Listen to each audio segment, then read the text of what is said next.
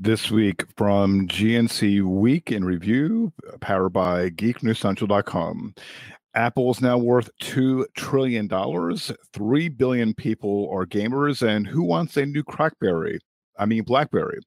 Those are some of the tech news from this week, and it's wow. And I get the music putting in for the intro, and I just totally messed up my own intro. It happens.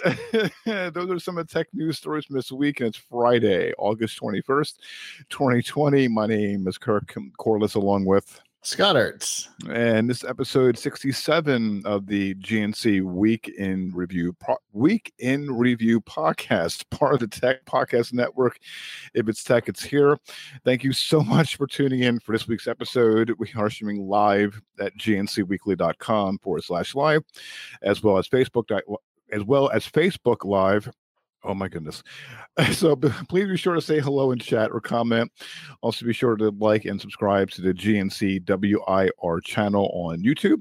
If you missed the live video, that's okay. You can always catch the replay later. If you are a listener, please be sure to subscribe to podcasts we can find in the right-hand side column at gncweekly.com, be it Apple Podcasts, Google Podcasts, your favorite podcast app. If you have a comment, be on social media or email, and all that can be found at gncweekly.com/connect.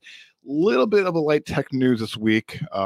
We all know, if you haven't heard on F5 Live, refreshing technology last week, Todd mentioned about the Epic Games versus Apple battle. And it's gotten so much more interesting. Yeah, it's been really crazy. Chris Jordan and I talked about it on Dudes and Beer this week, because by the time Tuesday came around, the story had gotten so much more interesting than Sunday, and today it's even better. It's oh my God. And I cannot wait to see what it looks like on Sunday for F5 Live this week. Yeah, I'm definitely gonna tune in. Hope you guys all tune in Sunday evening, 8 p.m. Eastern, on 9 p.m. Eastern. 9 p.m. Eastern. See, this is we're 8 p.m. We're 8 p.m. F5 Live Refreshing Technology is 9 p.m. Eastern on Sunday evening. So go there on plugitslive.com/join us. Now let's get into the news and the top story this week. And there's a little bit of an item about Epic Games in the "and finally" segment, which is really funny, and so you want to tune in for that. All right, the top story this week: just 2 years after becoming the first U.S. company to reach a $1 trillion market capitalization, speaking of Apple, Apple has officially doubled its valuation to $2 trillion. The $2 trillion market cap is based on Apple's stock-breaking price of $467.77 per share, multiplied by the company's most recent report of 4,275,000. Wait, 4 billion? Is it 4 billion or 4 trillion? 4,275,634,000. Is that 4 billion? It's yes. Okay. 4.2 billion. Yeah. Okay. I was looking at it like, how many zeros is it in that? The other company valued at $2 trillion is the Saudi Arabian oil company, who hit that number in December 2019. Now, despite the pandemic and this epic fight, excuse the pun. That was my headline last week. There you go. So despite all that, they're still making money. That's incredible in 2 years. And I got to say, Apple's got to be like, woohoo, neater. Now, in fairness, it's not an indication of how much money they've made. It's an indication of how much trust the market has that they will make money with Apple. So a lot of this comes from the fact that in the very near future, I don't remember the exact date, but I think it's in the next couple of weeks. Apple is doing a 4-for-1 stock split. Mm-hmm. And so ahead of a stock split, the price is always going to go up. I told my father to buy into Apple stock. I don't know if he has. If he did not, sad story.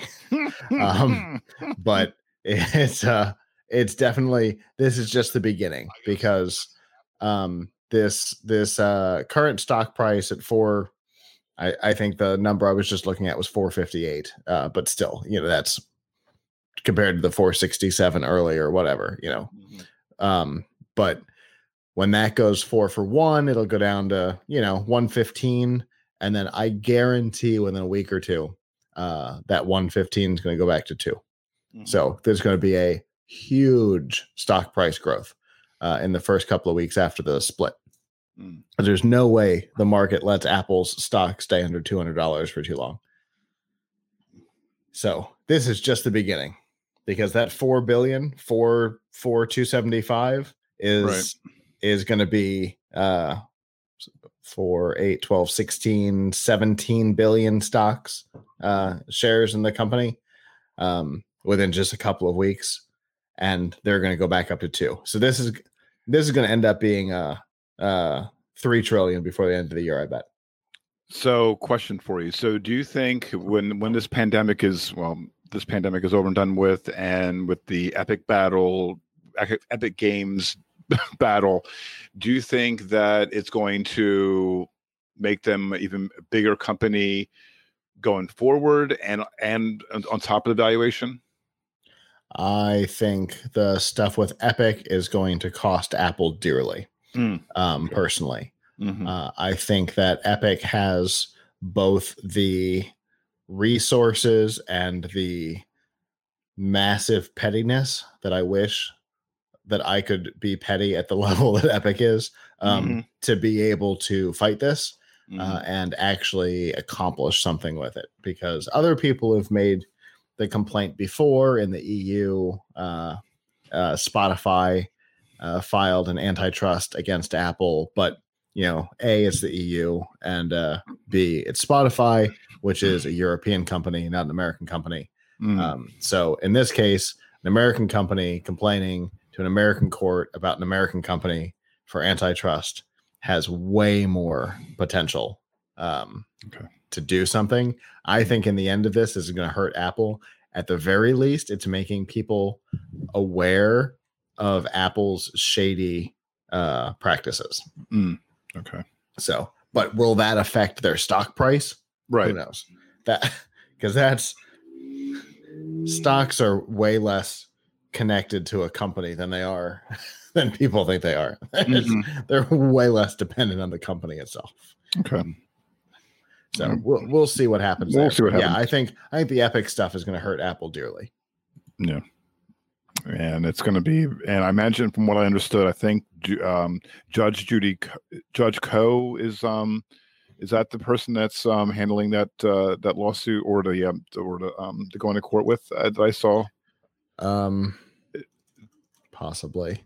Yeah, I think I saw something. I may be mistaken, but like I said, we'll see what happens.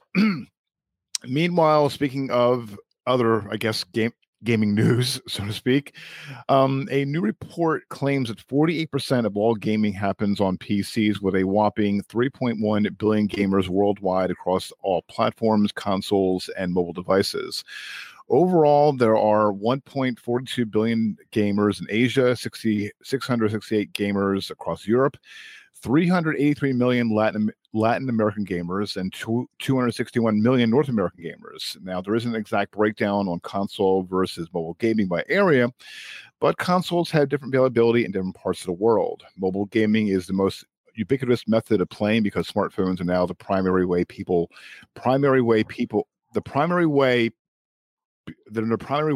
worldwide across the internet. This news is a little grammatically off. I'm like, look at it happens. Overall game spending has continued to surge during the COVID-19 pandemic. NPD estimates that July spending rose a whopping 30% annually to $3.25 billion. Video game accessory spending, which is a 34% increase. That's insane. At a time when so many people are without work, to have a 34% increase in any industry is insane. And the money to spend it as well. Yeah. Video games accessory spending also grew in July compared with the previous year, up 1.34x year over year, with full year accessory spending up 1.24x. Video game hardware sales is down 2%, but keep in mind that's a drop of 2% at a time when these platforms are going to replace in a matter of months. Overall, hardware sales are up 24% for the full year at $1.3 billion, which I imagine the figures are going to be different maybe with PS5 and the Xbox Series X coming out. Yeah, by the end of the year, these numbers, the changes will be completely different. Mm-hmm. You'll see, okay, so it's down 2%, which basically means it's flat, which, because a down 2%, that's just fluctuations in the market. That doesn't matter. Mm-hmm. But by the end of the year, I bet that 24% up year over year will be 50%, 70%. 90% up year over year because people are going to be buying the new hardware. Right. So, yeah. Now, to put that 3.1 billion gamers worldwide into perspective, that is 40% of the planet. Wow. Let that sink in. Yeah. That's 40% of the planet. And a lot of that has to do with the fact that if it were 10 years ago, my mom wouldn't be playing games, but today she is, which is, that's a big thing. Yeah. I was always going to be in that number. I got an NES when I was very little. My father had a ColecoVision before that. I was going to be in that number forever, but my mother has never been a gamer, but she's playing games on her phone. Probably more than she should, which goes to show just how engaging they are, and for gamers of all ages. So, right. I'm not surprised this number is growing, and it's just going to keep going. I can definitely say, because back in the day, I had Atari 5200. And I was in love with it. Then I was in the Nintendo 64, and I was loving it. And I was gonna like your mom, I was so I was all in. And little by little, when the smartphone came out, and there's all these great games, and you have, we'll talk about this in a second because it kind of ties it. We're still going to tie into phones for a second, but I have the phones that the games I play on my phone is I'm I probably am in a lot of people's category playing as Candy Crush. I play that, and that's so addicting. When it's on crack, it's like highly addictive. And I play Solitaire on it, which I love, which is a great game. That's and also Wheel of Fortune as well, which is starting to upset me, but that's a whole different story. But it's so a lot of the games that are out now on smartphones, you have your RPGs, you have MMORPG games that looks great. Mind you, it's a small screen, but the graphics and it's a mini computer. So I think, more and more and more is you have the step going from console. There's a great. Obviously. Yeah, I see what you're saying. Yeah, that mobile actually is a platform where things can happen now. Right. Yeah, I was playing just the other night. I discovered that there's a mobile game, and here's part of why it's working. There's a mobile game based on Archer, the cartoon. So I was playing that the other night because I saw an ad somewhere like, oh, what? An Archer game? Yes, please. Right. Anytime H. John Benjamin is going to be talking out of my phone, it's a win. Right. Okay. As I've been moving, I've been listening to Bob's Burgers. So, he is always acceptable, an acceptable voice coming out of my phone. And the game is all based around Krieger, which is even better. And so, you've got these games that are fairly easy to build, which means that there can be profit in them, which means that the studios stay around, which is one of the things that has been a problem with these smaller type games in the past, is there's a way to generate revenue. Now, that gets us back to Epic a little bit, and that that revenue is a little shady in the way that it's doled out. But if the game is fairly inexpensive to build, or you're able to get a licensed property, you can generate revenue off of it. The game will stay around because the studio will stay around. Right. Which, if you were around in the old Playfish days, you'd get into a game and then, EA shut down Playfish. Yeah.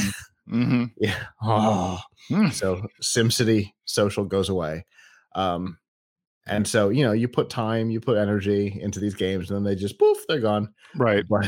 But there's all these small budget but big impact games available for mobile, and it makes it engaging for people who are used to big budget games. Right.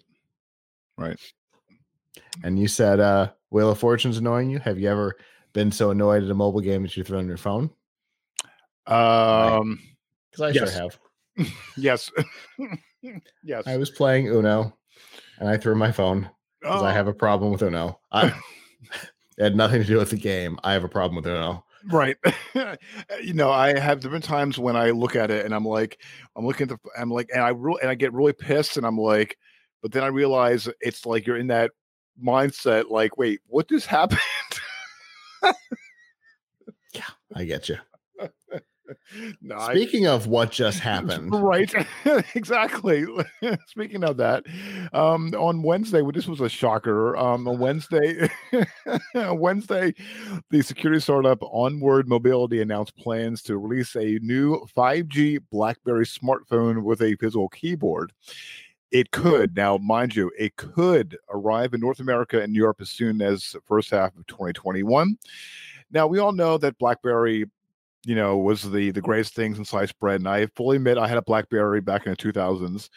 Then this kind of shocked me. I didn't know this. Maybe you can have some insight on this. TCL agreed to manufacture the two BlackBerry branded phones. So in February, TCL decided not to renew the deal with BlackBerry. And this month it stopped selling new devices. And because TCL is selling their own branded stuff now. They actually didn't announce in February that they were going to stop. They let the contract expire in February. They announced at their CES press conference that they were not going to continue with BlackBerry. I see. Okay. I remember they're like, we've got phones. And I said, I leaned to Danielle next to me. I said, the next announcement is they're giving up BlackBerry. And then they said, and this will be the end of our BlackBerry relationship. I'm like, yeah, of course it will. Right. Yeah, I remember the press conference, but I forgot they were in with BlackBerry. Now, Onward Mobility CEO Peter Franklin says the newest BlackBerry is both sleek and secure. The company plans to work closely with BlackBerry and FIH Mobile Limited, a subsidiary of Foxconn Technology Group. Okay, that gives you a clue about Foxconn. Foxconn's a huge company, right? With Apple, because they make Apple devices. They manufacture lots of people's devices. Right, that's true too. Sorry, you're right. BlackBerry CEO John Chen said in a statement, "quote BlackBerry is thrilled. Onward Mobility will deliver a BlackBerry 5G smartphone device with physical keyboard, leveraging a high standard of trust and security synonymous with our brand." So the question of the day is, or the evening would be, does BlackBerry have a chance again? I'll tell you the BlackBerry. So there's a couple things that are important to remember. The BlackBerry OS is dead. Right. So what BlackBerry has been doing over the last couple of years has been building an alternate version of Android that's all about security. It's a black box Android, which is so secure that government agencies are using it. Right. So that's a good sign for its capabilities. And they license that security technology out to other people. So do they need to have their own phone? No, they're doing okay without it. But the idea that they can have this kind of flagship, this is like Google having the Pixel, but it's not the most popular Android phone. But it's okay because it does its job. It shows what the software can do. And that's what this is going to be. They don't necessarily need to be successful with it for it to be a success. But do I think that a phone with a physical keyboard is going to have a place in the market? Yes, I sure do. Because Avram and I talk all the time about how much we miss physical keyboards. So, is there a place for a physical keyboard in the market? Absolutely. Is there a place for a phone with BlackBerry's classic keyboard? Oh, yeah. Because other than Palm, best keyboard out there was the BlackBerry by far. I'm just kind of curious because from our viewers and listeners, if you the lower third is below gncweekly.com /connect. I had a BlackBerry Tour from 2001. Was it 2001? No, I'm sorry. Yeah, I think it was late 2001, early 2002. I think I had it about 3 or 4 years, and I loved it. I loved that trackball. I loved you had the own private. This is back, with Facebook as private, message groups and what have you. But there's private groups that you can list them. And I remember having because I was doing things for different groups, a couple groups that I was involved with, and I have one group for one group name, another group name. I had all the contacts in. It was like everything was seamless. But then I got a call about Android. I can't remember what it was, what the device was. I can't remember what it was now. I can't remember. I'll think about it later. And I was like, oh, this is cool. But then when I got that phone, I'm like, I really missed that BlackBerry because it was the small, this palm of your hand, it was tiny as hell, but nonetheless, though, it was easy to with the trackball and the keyboard. And if they come out with it, I've been with Pixel. I have Google Pixel phones for the past couple of years. So I'm kind of torn now because the BlackBerry does sound interesting, and everyone had one. Literally, everyone had government officials on down. It was like that's why they called it crackberries, because people couldn't let them go, and that's the kind of everybody is that now with their phone, but that came from BlackBerry, right? And so the key, which was the HTC phone, didn't have the trackpad, right, or the trackball or the side wheel. It's a full touchscreen, but the device itself was sturdy, as I would expect from HTC. What, TCL? It's so funny because you were saying you switched to an Android and you couldn't think of what it was. My first thought was maybe it was the G1. And so the G1 was manufactured by HTC. So my mind slipped over there. But, TCL makes quality products. And so the device was really good. I do kind of wish that, I hope that whatever the new company does will have a trackpad on it. Just because that's what makes it a BlackBerry. Right. Either one of the three, the trackpad, the trackball, or the side wheel. That's kind of what made it a BlackBerry. Right. And I understand it's a touchscreen. I get that. I'd be happy with a side wheel again, though. Oh, yes, the old side wheel. Yes. Even with a touchscreen. Yes. Holding your device like this and being able to scroll through the app list or through text messages or emails like this. Yep. I'd still be on board with that today. Oh, I forgot about the track wheel. You're right. Oh, that was like, and it was so like when you moved it, it was like, like sometimes when you go, like when you scroll and you tap on something you don't mean to, with the trackball and the side wheel, like when you move it ever so slightly, you're not going to miss it. It's like it's right, like when as soon as you press, like go right on the side, you know exactly where it is, and it'll go right to it at one click, and you can hear the click. Oh, it's like if they honestly, if they were to team up with Razer and put a Razer scroll wheel, like from the Razer mouse, right, on the side of the phone with that same click and that that, you can feel it roll. Right. You can feel every step of it, and you can press it without it rolling out of your way. They'd have a believer in me. Oh, absolutely. Absolutely. I'm just kind of torn again because I've been using Google Pixels, and the Google Pixel 5 is coming out, I think, this year or next couple months. Yeah. And I'm like, oh, but then when I saw this, I'm like, oh, I'm so torn. I'm so torn out. Oh, that textured back, because TCL had the texture, the classic BlackBerry textured back on the key phones. Yeah.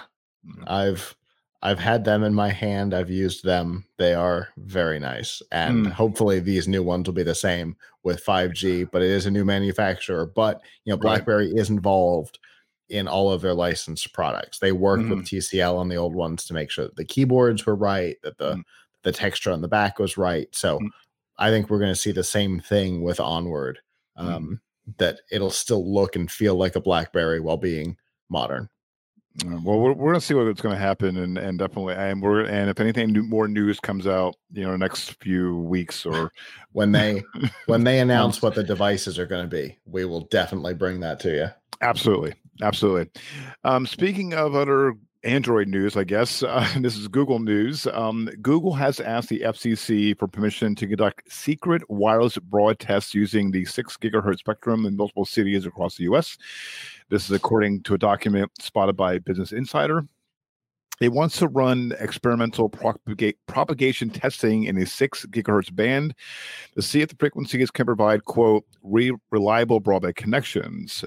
This is from the redacted application. Google wanted information in public document redacted, saying that if, quote, if subject to public disclosure would cause significant commercial, economic, and competitive harm.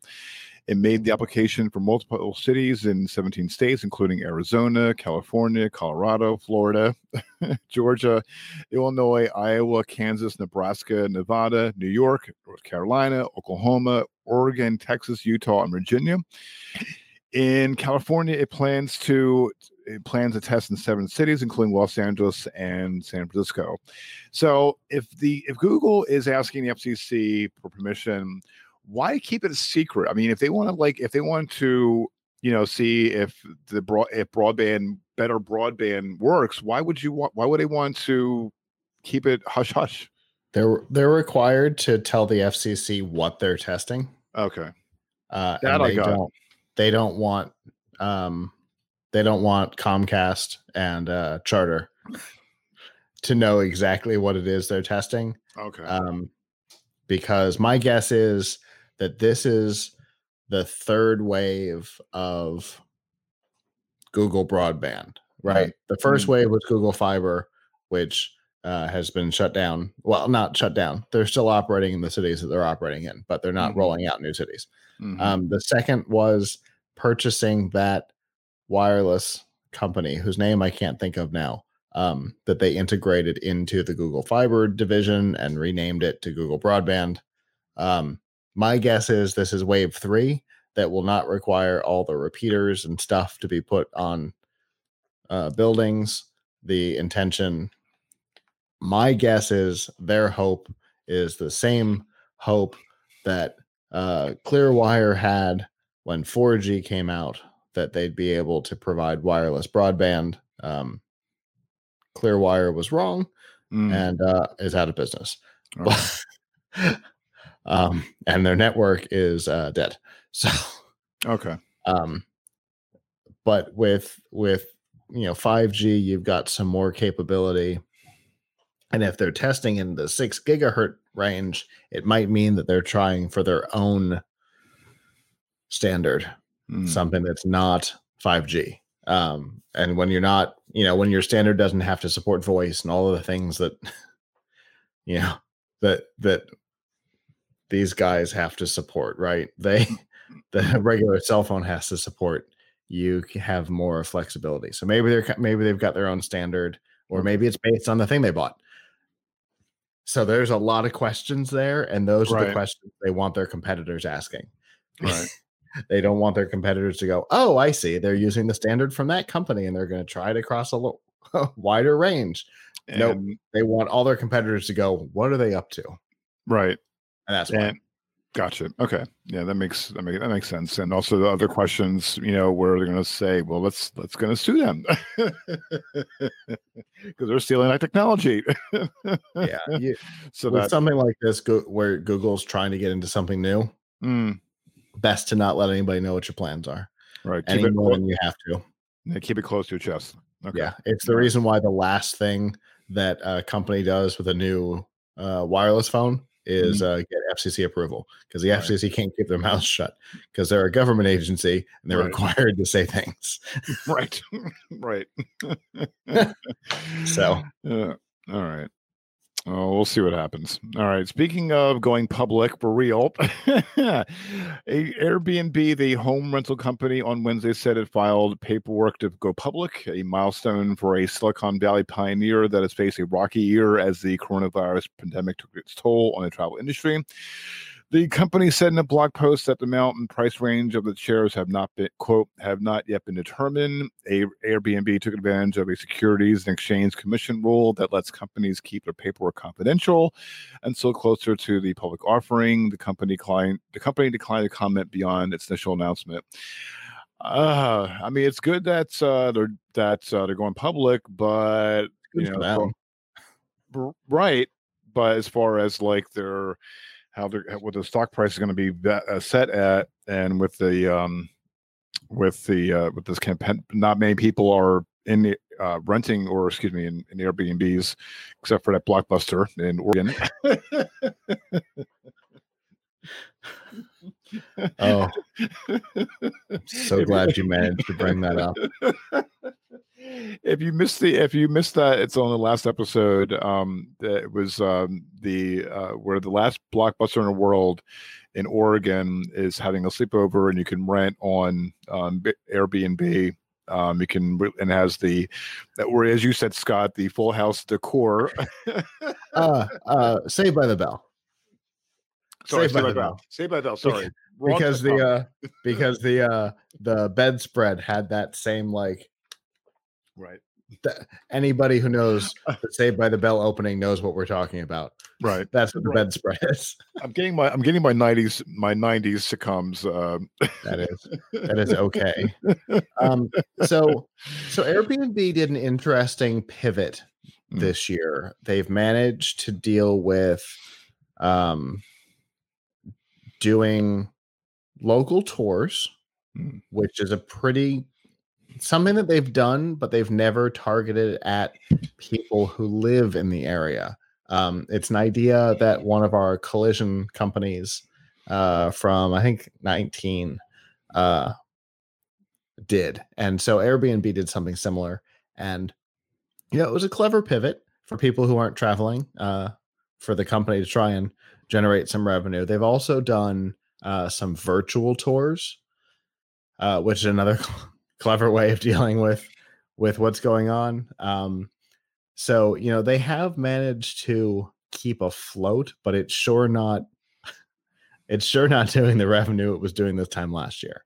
And I think what they're hoping is that by the time they actually do go public, they'll be able to be generating better revenue, either from the world going back to a little bit closer to normal, or by having some new ideas in the pipeline. I don't know what, but I think that's why they're keeping their numbers private, because they're hoping to change the numbers and make them higher by the time they actually announce them, which makes sense to me. The value of the company today versus the value of the company this time last year is going to be significantly lower. And so if they can do things to prop the value proposition up before they announce their numbers, that'll only be better for them.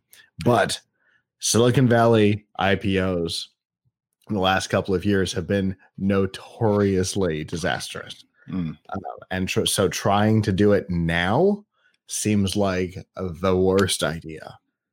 I don't know. It just seems crazy to try it right now. Yeah. We've seen so many IPOs by the end of their opening day at 40 or 50% of their opening value, just like immediately tank. And so if a lot of your equity, like if a lot of your initial pay for being an early employee of the company is in stock options, the last thing you want to see is the value of the stock drop to half on day one. Maybe is it because that, do you think that when they went public, do you think that they're basically getting in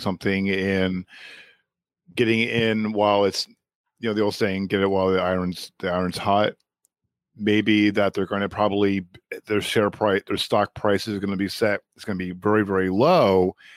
And then once the pandemic dies down, that's when things will get investors will like, we're going to jump in with both feet. Does that maybe you can't set it too low, because the stock price the initial stock price is based on the actual value of the company. Right. So, they've got forensic accountants that are going through every penny worth of assets that they own to figure out the current valuation of the company. And then, there's the stock issue, and then valuing, and then you've got to remember that you've got employees that have stocks that are promised at certain prices. And so if you're promised stocks at $35 a share and you go public at 13, now you've got to give them 3 shares for every share that they actually have. There's a lot more work involved in that, and coming out low makes it look like you don't value your company very high. Mm-hmm. So if you don't even value yourself high, why do I? So there's a lot of things that go into picking an initial stock price.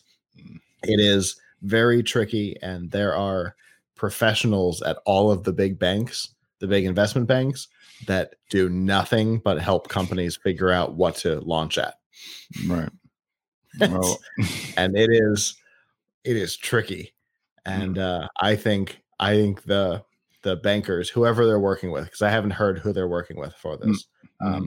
I have a feeling the bankers said, there's a way that you can keep it quiet. Let's take advantage of it. We lose things by doing it, but I think right now we're going to only gain. Right.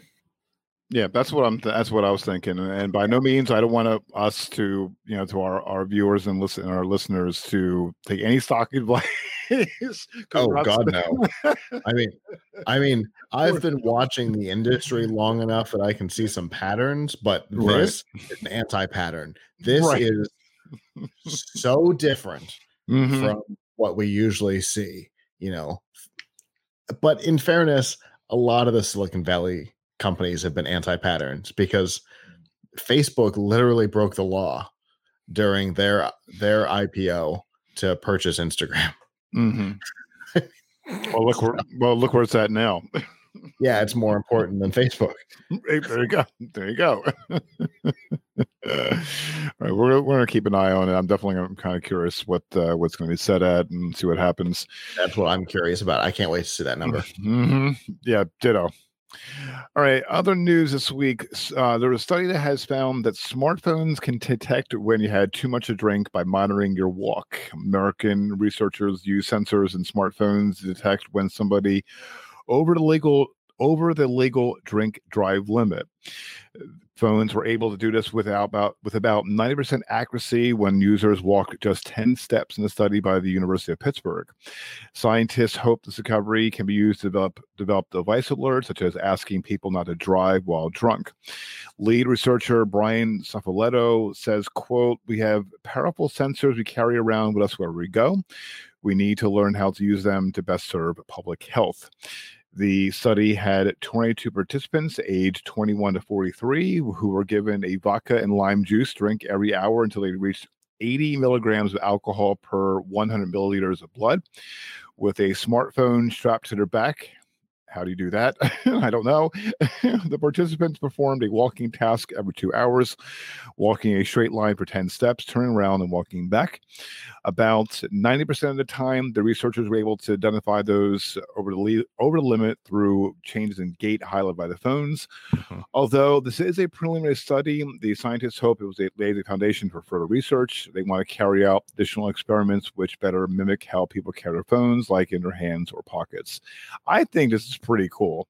Yeah. I Gait think that's pretty analysis is a really cool technology. I worked on a project using Microsoft Connect, first gen Connect, doing gait analysis for physical therapy recovery. Okay. And yeah, gait analysis and range of motion are fascinating. It's as far into the medical field as I can get because I hate sticky things. And we're all filled with goop, and I can't do that. But Right. gait analysis is a part of the medical field that I can totally get into, Yeah. and it really is interesting. And the amount of different ways that you can detect variance in gait is as varied as your actual walking stride itself. Because everybody walks differently. Everybody's got a different gait. And you know, the phone could, and I understand why they strapped it to their back. I understand Okay. putting I it. didn't. It's a preliminary study. The idea was to test the concept. So what they did was they picked the center of the body, Okay. which would be your back. If you're Because watching a that's- live stream, live video, because- Scott's demonstrating how it works on the back. Go ahead. So basically, they probably designed a little backpack type strap Okay. that slipped a phone straight in the back. Okay. Kind of like how a microphone, like a lapel microphone, straps to the back for a professional singer, or like on Broadway, they've got backpacks. They probably built something very similar because your back is the center of your motion, right? So it's able to pick up your stride probably the best from there, other than having one strap to each leg, which would be weird. Right. But very uncomfortable. but the goal was simply to test, can we do it? Yes. So Yep. now, how do we do it? By putting it in a pocket. How do we do it? By holding it in your hand. And how can we tell if you normally carry it in your pocket? How can we convert that into data if you're drunk and holding the phone in your hand? So there's a lot more that's going to go into this, but the fact that they can use the accelerometer and stuff like that in the phones to do gait analysis, super cool, because there's more than just drunk driving here. There's physical therapy things that can come out of this for people like my mother who just had knee surgery. You know, if you could just put a phone on their back and tell them walk 10, come back 10, and you can do objective gait analysis, that's awesome. And if then you can have, you know, your physical therapist can have you carry your own phone around and see if you're getting better, that's awesome. There's so much cool stuff that could come out of this. Yeah, and I know that when we were at CES, there was a lot of health tech, and you know, I think we're going to keep circling back to CES for the next year. Well, it's when all the cool stuff is announced. It's right. But it's interesting because when we saw all the different products that were out there, and it's more prevalent, a lot more now than it was, say, 2-3 years ago, and so even this is like going to make strides even more. And how, like, you know, we said, like, have you thought about this? You know, we can integrate things into, let's say, for example, if you're over the legal limit, you know, you can use that technology that, you know, you can clearly say you're drunk, you know, you can integrate that into Uber or into Lyft, you know, and you can get a ride home, you know, and that can all kind of tie in together. And if they to kind of preface a story coming up in a little bit. Mm. If they can work with an organization like Rapid SOS, which we'll talk about in like 2 stories, if they can work with an organization like Rapid SOS that also has relationships with companies like Uber and Lyft, perhaps, you know, if it's 100% sure you're over the limit, maybe it doesn't let you start your car, but gives you a discount for Uber and Lyft. Right. Good tie-in. So we're going to get into that very shortly. Meanwhile, now we all love John Legere, former CEO of T-Mobile, who pokes jabs at Verizon incessantly on their commercials and his tweets, and everybody, right? Everybody, right. Well, T-Mobile has launched yet another ad campaign blasting Verizon's 5G network coverage, telling the rival carrier that the quote truth hurts. T-Mobile said on Wednesday that customers can only connect to Verizon's 5G network 0.4% at a time because it's only live in certain parts of the cities. T-Mobile CEO Mike Sievert, who's now taking the the jabbing torch, says he tweeted, quote, "Odds are," and I love this. This is a great tweet. John Legere should be like just bowing down to him. Odds are you can't get Verizon 5G, but look at the bright side. You can play connected to us on our coverage map. And coverage is in sarcasm quotes. Right. Which right.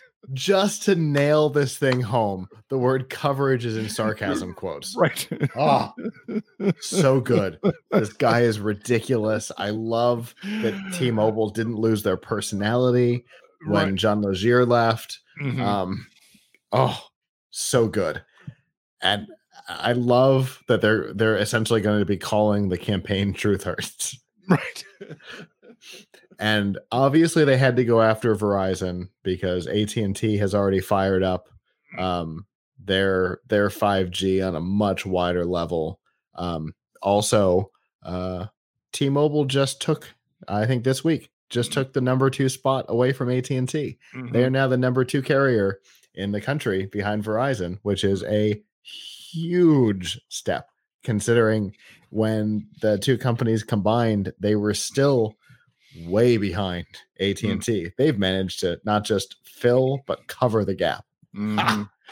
So we're not going to take a swipe at AT&T. AT&T's trying, right? But Verizon's still ahead of us. So we got you in our sights, buddy. Right. And this isn't T-Mobile's first anti-5G ad campaign rodeo. In February, it started calling its rival carrier, and I love this one. Back in the day, Verizon, and asking why Verizon's 5G is only available in limited areas. This came after its Verizon ad campaign last year, which ripped into Verizon's lack of transparency over where its 5G networks were live. T-Mobile called its previous campaign successful, crediting with Verizon finally publishing 5G availability maps in November 2019. And of course, Verizon didn't immediately respond to requests for comment. No, of course not. Of course not. Right. You don't. When the school bully calls you out, you don't respond. Right. Because that just encourages them. And it's going to end. And I didn't respond. And when that campaign ran, those campaigns ran, they didn't say anything. And but I think but they did respond because they did finally publish their map. Right. After they got completely hammered by the campaign. Yeah, they were absolutely spanked by T-Mobile publicly. And they eventually had to do something about it because their customers started to say, hey, AT&T and T-Mobile and even Sprint have 5G coverage maps. Where's yours? And they're like,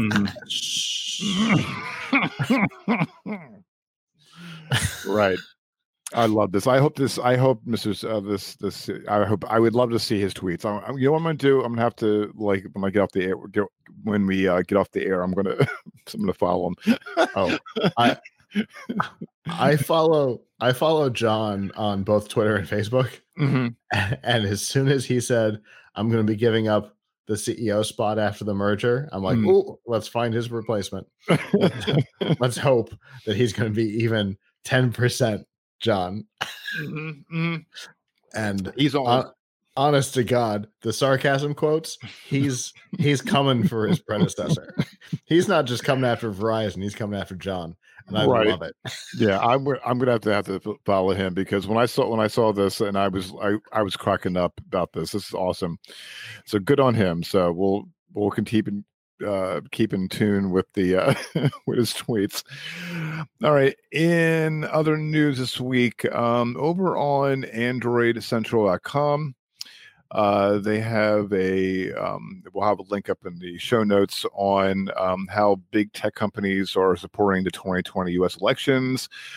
We're not a politics podcast. That's for, but there are some different ways that you can get information, how to register. For example, Amazon Alexa. You can ask the Amazon's. If I set off anyone's devices, I apologize. You'll be able to ask Amazon's digital assistant to help with election participation. This extends both the questions revolving around procedural issues and those revolving around candidates and their platforms. Apple and ABC News. They've announced that Apple's announced they were partnering with ABC News about the coverage. Facebook and Instagram. There's information about that. They also have Facebook has a voting information center. So the list goes on and on and on. And we're not going to go into great. You can see I have the link up. We'll have a link up in the show notes that you can check out on all the ways that the companies are doing their part. And so whatever side you're on, either doing their part or participating, whether that's right for the better or not. Here's the thing to remember with all of this: never go to a single source. No, always look for multiple sources of information, because there was an issue in 2016 where I don't remember what platform it was, but it was giving wrong dates or wrong times or something, not on purpose, just because computers suck. And then you've got Apple teaming up with ABC News, but remember that ABC News is the same organization that used footage from Italy to talk about hospitals in New York being overrun. So, they get it wrong. So never use, it doesn't matter what the topic is. Right. But do your research. Definitely when it comes to, mentioning getting information on candidate positions. Right. Ooh, definitely get multiple sources. Yeah, definitely do your research. Don't trust on one, especially because I know with Facebook, people, think that's the Bible. It's not. There's so much different things, resources that are available at your disposal. Again, you've got Facebook being sued this week by a medical organization for losing access to fundraising because they posted a study that they ran in their research organization. They ran a study, they published the study, they put a link to the study. Facebook demonetized the page. So, human beings are slanted. It just, it is what it is. We all have our position, and it's hard not to do that, right? Everybody talks about Murrow being, being unbiased. Nope. Everybody has a slant, and there's no way around it. So definitely one source isn't enough for anything, but especially when it comes to something as important as your voting information and, absolutely and policy positions. Absolutely. Definitely get out to vote. No matter what side you're on. Again, we're not. This is not a politics podcast, because there are plenty of them. Yep. But definitely do your. He's absolutely right. Definitely do your research, and we'll have a link in the show notes of any of all the different resources, what they're doing, steps to take, etc. So it's a very exhaustive list. So definitely check it out. It'll be well worth it. All right. Now we were talking about RapidOS earlier, and SiriusXM and emergency tech company RapidSOS are partnering to provide first responders more data in the event of a car crash. SiriusXM technology that connects drivers to speak with 911 dispatchers is already part of 10 million cars in North America. This is according from a statement. With RapidSOS, 911 dispatchers will now get critical crash information without having to speak with vehicle occupants. Uber, Waze, and other companies have also partnered with RapidOS to share customers' locations and crash data with 911 dispatchers. Under the SiriusXM RapidSOS partnership, first responders will receive customers' locations as well as a description of the vehicle, whether airbags were deployed, crash data, impact data, the number of people in the vehicle, and contact information of occupants. RapidSOS users with linked accounts can also choose to share important medical information. All data will be sent, quote, securely and with user consent. This is also according to the statement. Occupants which can tie us back to our previous statement, our previous topic, because RapidSOS could share your alcohol level, right, based on your phone sensors and stuff like that. So that's where the connection on the previous story comes from. Right. But of course, that doesn't mean that you can't, just because there's a lot of automation, doesn't mean you won't be speaking to dispatchers. You'll still have access to speak to a human being. But it's just a lot of information will already be there. So they don't have to keep asking you questions that are simple, because there's no telling what condition you're in, right? So the more information, if you've wrapped your car around a telephone pole, you might be unconscious. Wouldn't it be great if 911 could get there, know the state of your car, know that you're not responding, so that you're unconscious, that all that kind of information, and that maybe you have an allergy to a medication. If all of that information can be available to an ambulance when it shows up on site, that's better for everybody. Oh, absolutely. And also because I have if people are watching my watching the live stream, I have OnStar, and there's an app where it'll show you. I don't know if my screen's really bright, but there's an app. OnStar has an app where you can remotely start your car, request assistance, and it's a really good tool. And I love it. I mean, if it gives me like all the information for it. So, so this is great. We use great use technology to, and like you said before, tying in with the prior, news item, it's, but my thing is that the concern about with the data, making sure that it's good, with the statement saying that it's securely and with the consent, whereas a lot of data is not, is basically just blown out. And it's like you can't get it back, and you got to fight tooth and nail to, well, what happened, why did it leak, et cetera, et cetera, et cetera. So yeah, which is recovering their butt.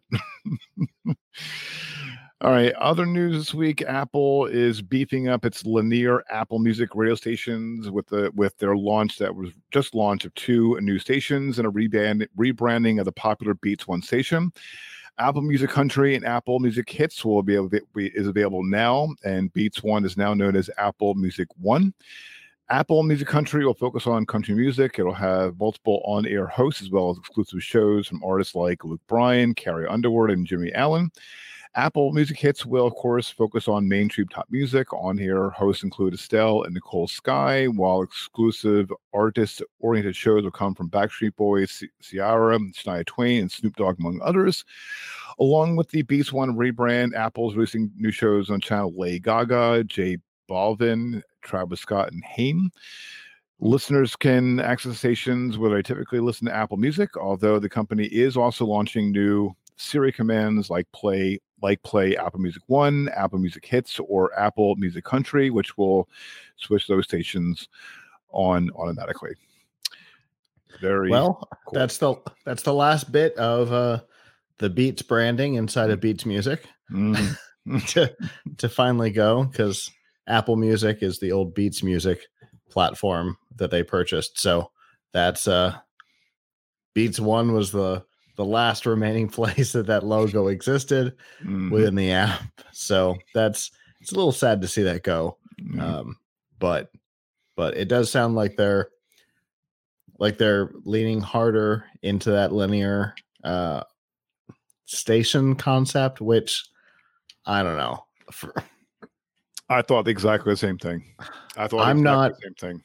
I'm not a fan of traditional radio. I'm not either. So for me, it's just, I don't know. I don't get it. It's not a win for me, but obviously people must be using it still, or they wouldn't be spending more time and more money to get the likes of Lady Gaga and Travis Scott on board. So people must be doing it. Oh, and Snoop Dogg. Right. Because they probably threw in a lot of money. Yeah. A ton of money. Yeah. So there must be people listening to it. It's not going to be me, and not just because I don't have Apple Music. Right. But it's not going to be me. If Spotify had stations like this, I wouldn't listen there either. Right. If Amazon Music had stations like this, I wouldn't listen there either. It's not me. I want to be able to skip a song if I don't like it, which is most of them. Exactly. And I'm not Apple. I know, because I'm not a one get hip with this, but I'm not Apple Music. I tried it. I had it for about maybe a hot second, and I'm like, the UI is like garbage. I mean, it's our personal opinion. I mean, your mileage may vary, differences, what have you, but I think that's it's not worth my time. So, but the others, though, I mean, that's fine. But I miss the Beats Music interface, to be perfectly honest. When they first bought it, they shut it down. When they first bought Beats, they shut down Beats Music almost immediately. And they rebranded it, but just a little bit. Because when it came back as Apple Music, even the accent color in the app was that Beats Not Quite Red. Right. That kind of pinky color. That was still the accent color in the app. It was 100% Beats Music with an Apple logo on the front. I'm like, oh, so y'all changed nothing except the logo. Got it. Right. Which was fine, because the Beats Music interface was great. And then at WWDC, they're like, look, we changed the interface. I'm like, oh, shame. That was the only thing that made it okay. The interface is the thing that was good. Say how you really feel, Scott. Oh. I was a fan of Beats Music. Okay. I really was. It was a good platform. And the idea of adding the licensing that Apple has for music into it seemed like it was going to be a big win, but then they started to pull apart what made it special. And that, so it's just another streaming service. So yeah. I get one for free with my Amazon Prime. I get hashtag sponsor for I get one for free with my Xbox subscription. I get I can use Spotify for 6 months because of Xbox. I get Amazon Prime Music for free. I'm not going to spend a whole lot of money on something else that's not special. Right. Again, Beats Music was special. Apple Music isn't. Again, hashtag sponsor. Yeah. All right. Next in the video streaming news over on get my computer to share it, watching the video. There we go. Okay. In video streaming news, what's coming to Hulu in September? I'm sorry. What was that image at the top? Okay. It's less weird than I thought it was. Okay. Sorry. Because it's still weird. All right. So if you're watching watching the video if you're listening on audio, there's a woman. It's a girl. I think in the show she's 15 or 16. Okay. She's let's not get too. She's practicing kissing on a mirror. Okay. That I didn't. She's a teenage girl. She's practicing kissing on a mirror. It's a pretty common TV trope. Okay. It's not what it looked like as you were scrolling by. Oh, okay. Okay. Well, let's scroll down. So Pen 15 is coming. A new season of season 2 of Pen 15 is coming. Okay, there you go. Okay. I was aware of that one. I was pretty excited about it. Okay. I didn't know that exists. I'm sorry. The first season was pretty funny. Okay. All right. So that just kind of. I'm sorry. Yeah, I got you. Back to school. Yes, this is all available on some of them on September 1st. Back to school. That was an exciting one. That's a that's a good The Birdcage. The Birdcage. Oh my God, that was 1997. Holy crap! Mm-hmm. That was a really good. That was a really good movie. It really was. That was a really good movie. I love that. Two of my favorite actors. Yeah, Robin Williams. I mean, he's a great actor. And Nathan Lane. Mm-hmm. Nathan great Lane. Singer. Yep. Mm-hmm. Mm-hmm. Day of the Earth Stood Still. Demolition Man. Mm-hmm. 1993. That's not good. No. Harold and Kumar escape from Guantanamo Bay and go to White Castle. Funny. Those two movies were funny. With what was it? What did he call? Not Doogie Howser, but his what did he nickname him? Oh, I can't remember what nickname was. I don't know, but he got the job on How I Met Your Mother because of that movie. Oh, really? Yep. Huh, okay. What did he call him? I can't remember what it was. Oh, there's so many things I'm keeping. It's on the tip of my tongue. I can't. I know. All right. So you know what I'm talking. Everyone knows what I'm talking about. Go to gnsuperweekly.com/connect and remind me because I totally blanked out. All right. Let's see what else is. Okay. Available September 2nd. Hell on the Border. September 8th. American Engine Warrior. Archer. Oh, wait. Hold on. What did that say? Where? Sorry. A&W. Did that say? Oh, season 12. Yeah. That's the new season. It starts on the 7th, I think. So it makes sense that it would be available on the 8th. Mm-hmm. And speaking of Archer, which I'm like a happy puppy. Oh, I know. I had that bookmarked already. I have this great app that we were introduced to at CES that lets me know when new episodes of shows are coming. Oh, wonderful. It's Minnow. It's Minnow, right? What's that? Yeah. It was Minnow. Okay. Yeah. New Archer. When I saw that, and I've been following that like for the past like year and a half, and I'm like, he's awake. He's awake. All right. So the anthology is over. The fever dream is over. Mm-hmm. Yep.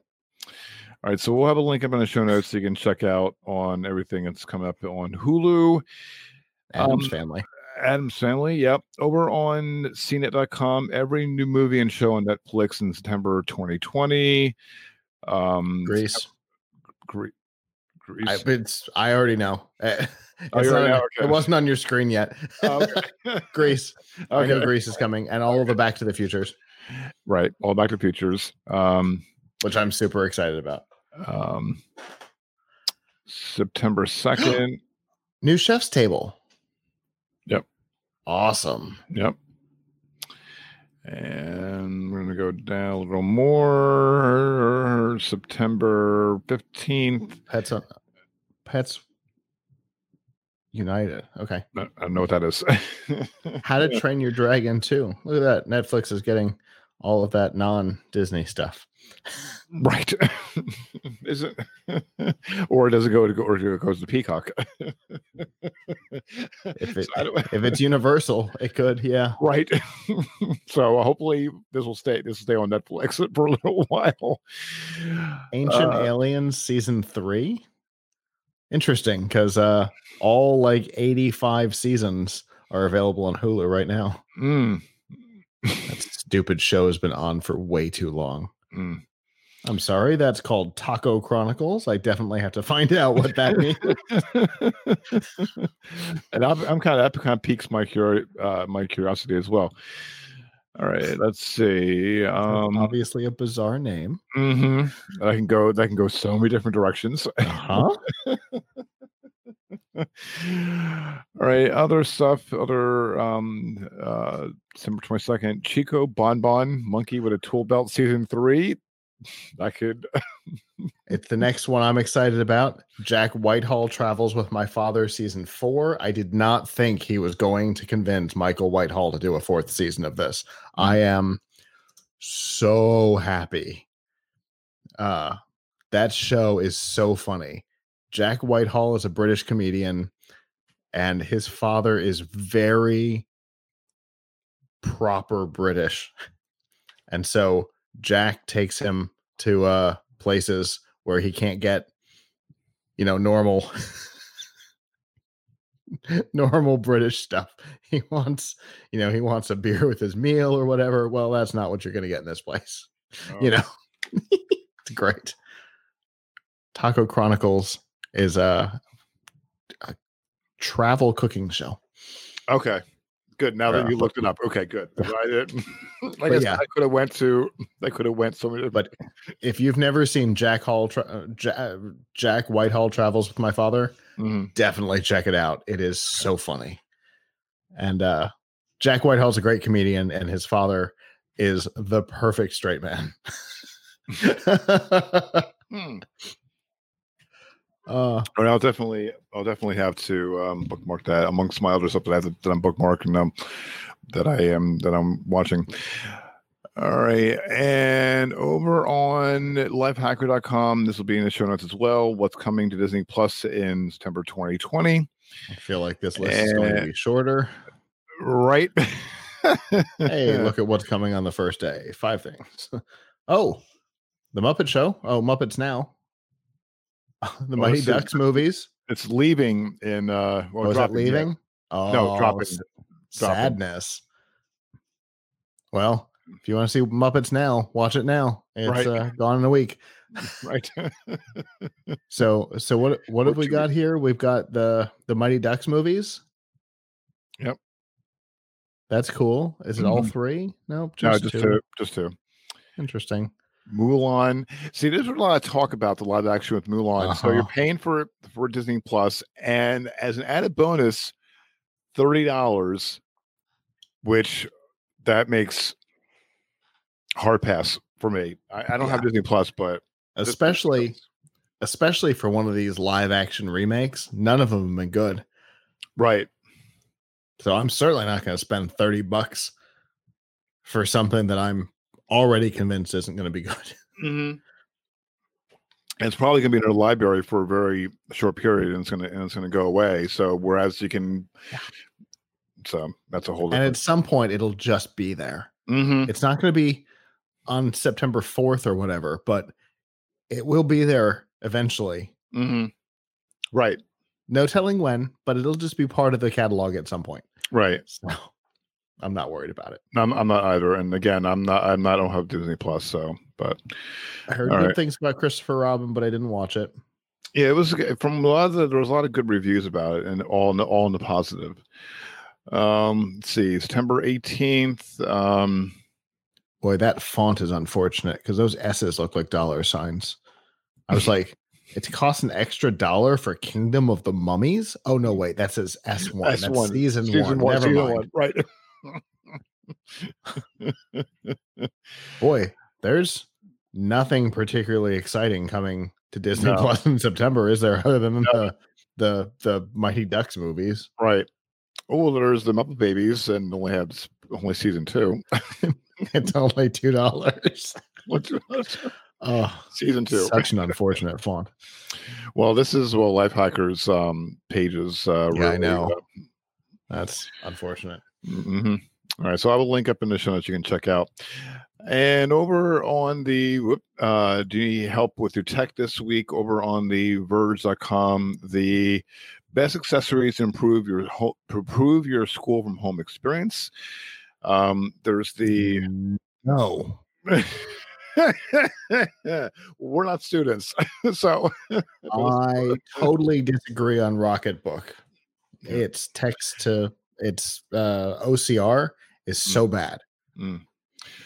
Well, this is Verge's take. But their own take on what they think is the best alternative. So I put mine in a box today as I was packing part of my office, and I growled as I put it in the box. So weird. And they've got dots on the pages. Mm-hmm. So you can't even use a better OCR camera.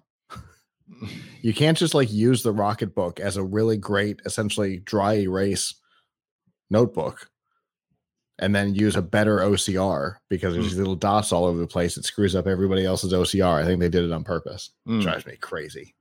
I decided not to even review it publicly because I was so mad at it.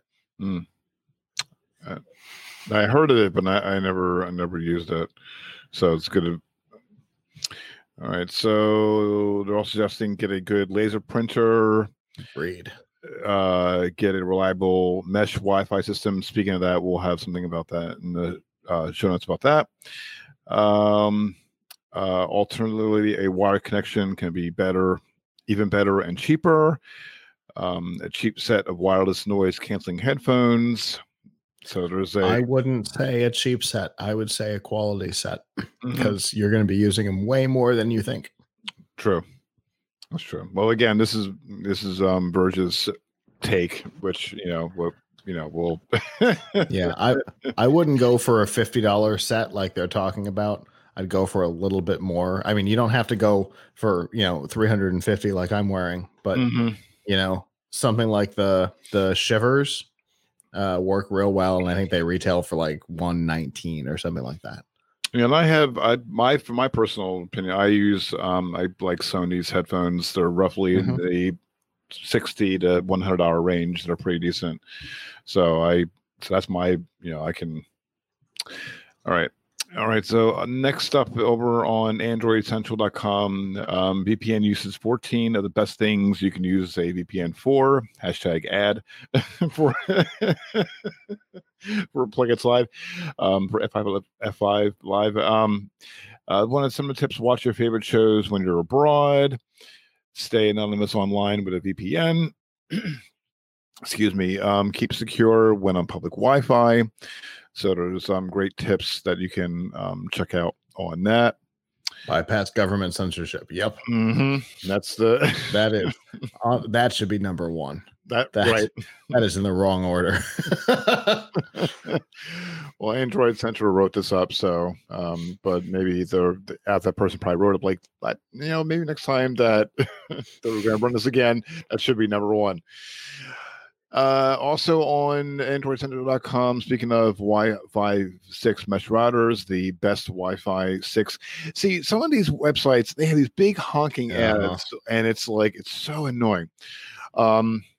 So they have the best overall, the Netgear Nighthawk MK62, the best upgrade pick, the Netgear Orbi Wi-Fi 6 system, the best speeds, best large spaces, the TP-Link Deco X20, best router with mesh.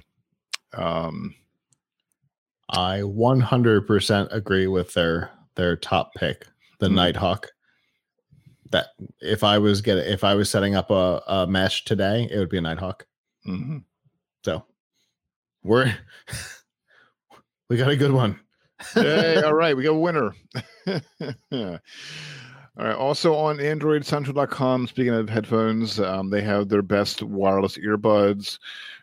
They have the Jabra Elite 75T, Samsung Galaxy Buds Plus, or with their Magic Beats.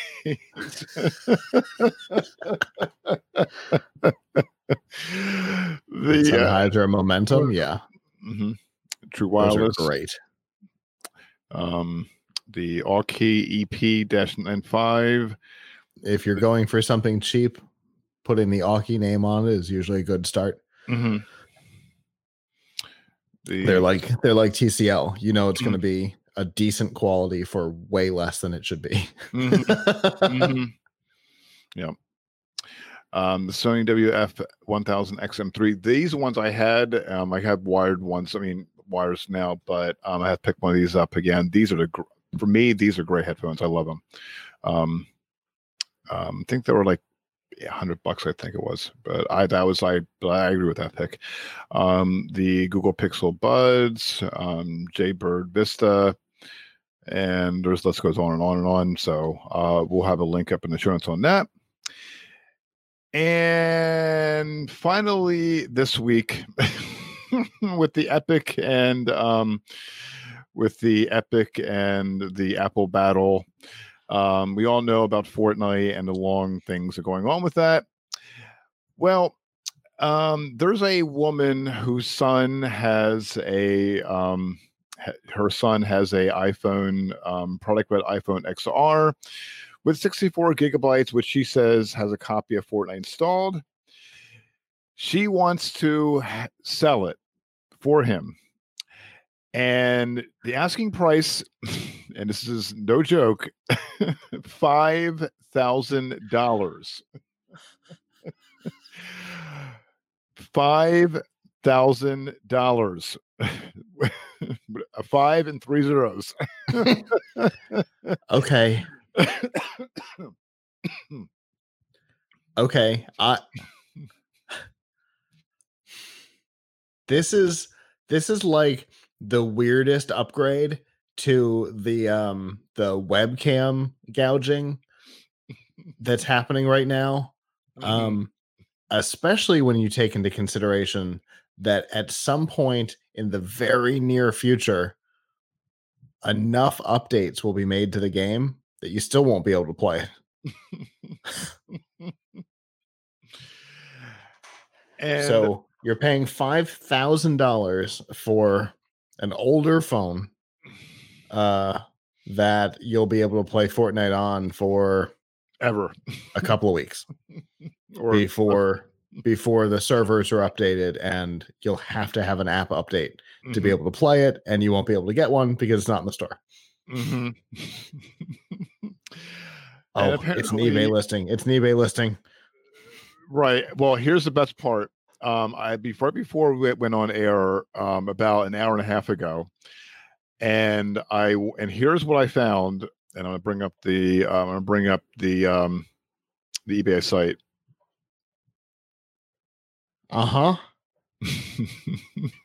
It's been pulled because of gouging. Yeah. And she said in the listing, and the listing I saw as of yesterday, and I was trying to pull up to see if there was anything coming up. She said, quote, "Please help me get rid of Fortnite." And she said, my son agreed to it if we get a sufficient bid. And when I saw the let me bring up the screenshot here. I don't know if you can see if I can. Whoop, too small. There we go. Okay, if you're watching a live video right now, or if I get the screen to, there we go. Okay, it was on the bottom of the page, and it's not here. On the bottom of the page, it was a suggested price. It said. So. Yeah, it's as of about an hour and a half ago, it was taken down, but it was I've got a replacement. I'm holding it up right now. Oh, you're okay. It's 3,000 now instead of 5, and it expires on Tuesday instead of tomorrow or Sunday. Okay. Oh my goodness. Oh, wait, no. It'll be delivered by the 1st. I see. It's got 3 days and 15 hours left. And one bid. Somebody's actually bid on it. Someone bid. Oh my God. Oh boy. Why would you? $10 says whoever bid on it is a new account that they don't care that they're going to get bad feedback when they don't follow through. Oh, you used to be able to see the bidders. I guess you can't see that anymore. What was the woman's name? There wasn't. Let me. I don't think there wasn't a name listed here. I mean, see if I can. No, there wasn't. Nakari. I see the name Nakari here. Lorena Nakari. This account is Anderson Raz. Lorena Nakari, right? So this is a different one. Here's an iPad 6th generation with Fortnite installed for $600. Also from Anderson Raz. Oh, this is fascinating. This is almost as interesting as the actual story. Yeah. Especially considering Anderson Raz is also selling used Nike golf shoes. Oh my God. This is the best. I'm so glad you included this because this is so dumb and I love it. So that's why, again, with the and finally segment, I always try to pull, I try to pull something that makes you scratch your head, funny. I mean, this obviously isn't the meatball sub, ranking up in that hystericalness. I mean, it was actually, well, Scott and I have a hidden joke about it, but but as far as like when it ranks up in like scratching your head and like what? Wait, what? that falls under the excuse me, baking powder. I got you. I got it beat. iPhone 8 Plus with Fortnite, US $10,000 plus $8 for shipping. Woo! At that point, I don't know why shipping is not just included, but it is what it is. Right. Here we have, I swear to God, I thought that the listing was for a car, but that's the background on the iPhone. All it has installed is Fortnite. They want $5,000 for it. Oh my goodness. See? This is what's going to happen. You're just going to flood the market, and then they're going to get cheap. This one's only $1,500. Oh, I almost got through that without laughing. Oh no!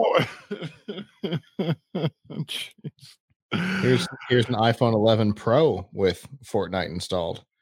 The eBay listing. If you just search iPhone Fortnite, oh my God, the number of them is. I'm still scrolling. Oh jeez. There's so many of them. Well, I think this Fortnite thing is gonna be like it's not gonna go away, and it's gonna be interesting, with this battle with Apple in the next few weeks. So while Scott is scrolling to looking for more Apple eBay listings, they're still listed. This is crazy. Oh my goodness. All right. Well, while he's looking, this has been a crazy week and funny week as well.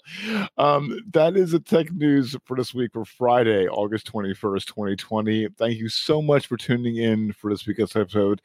Show notes from this week's episode can be found at gncweekly.com. Also, be sure to check out the latest tech news and commentary from geeknewscentral.com, and be sure to tune in Mondays and Thursday evenings at geeknewscentral.com/live for the Geek News Central podcast.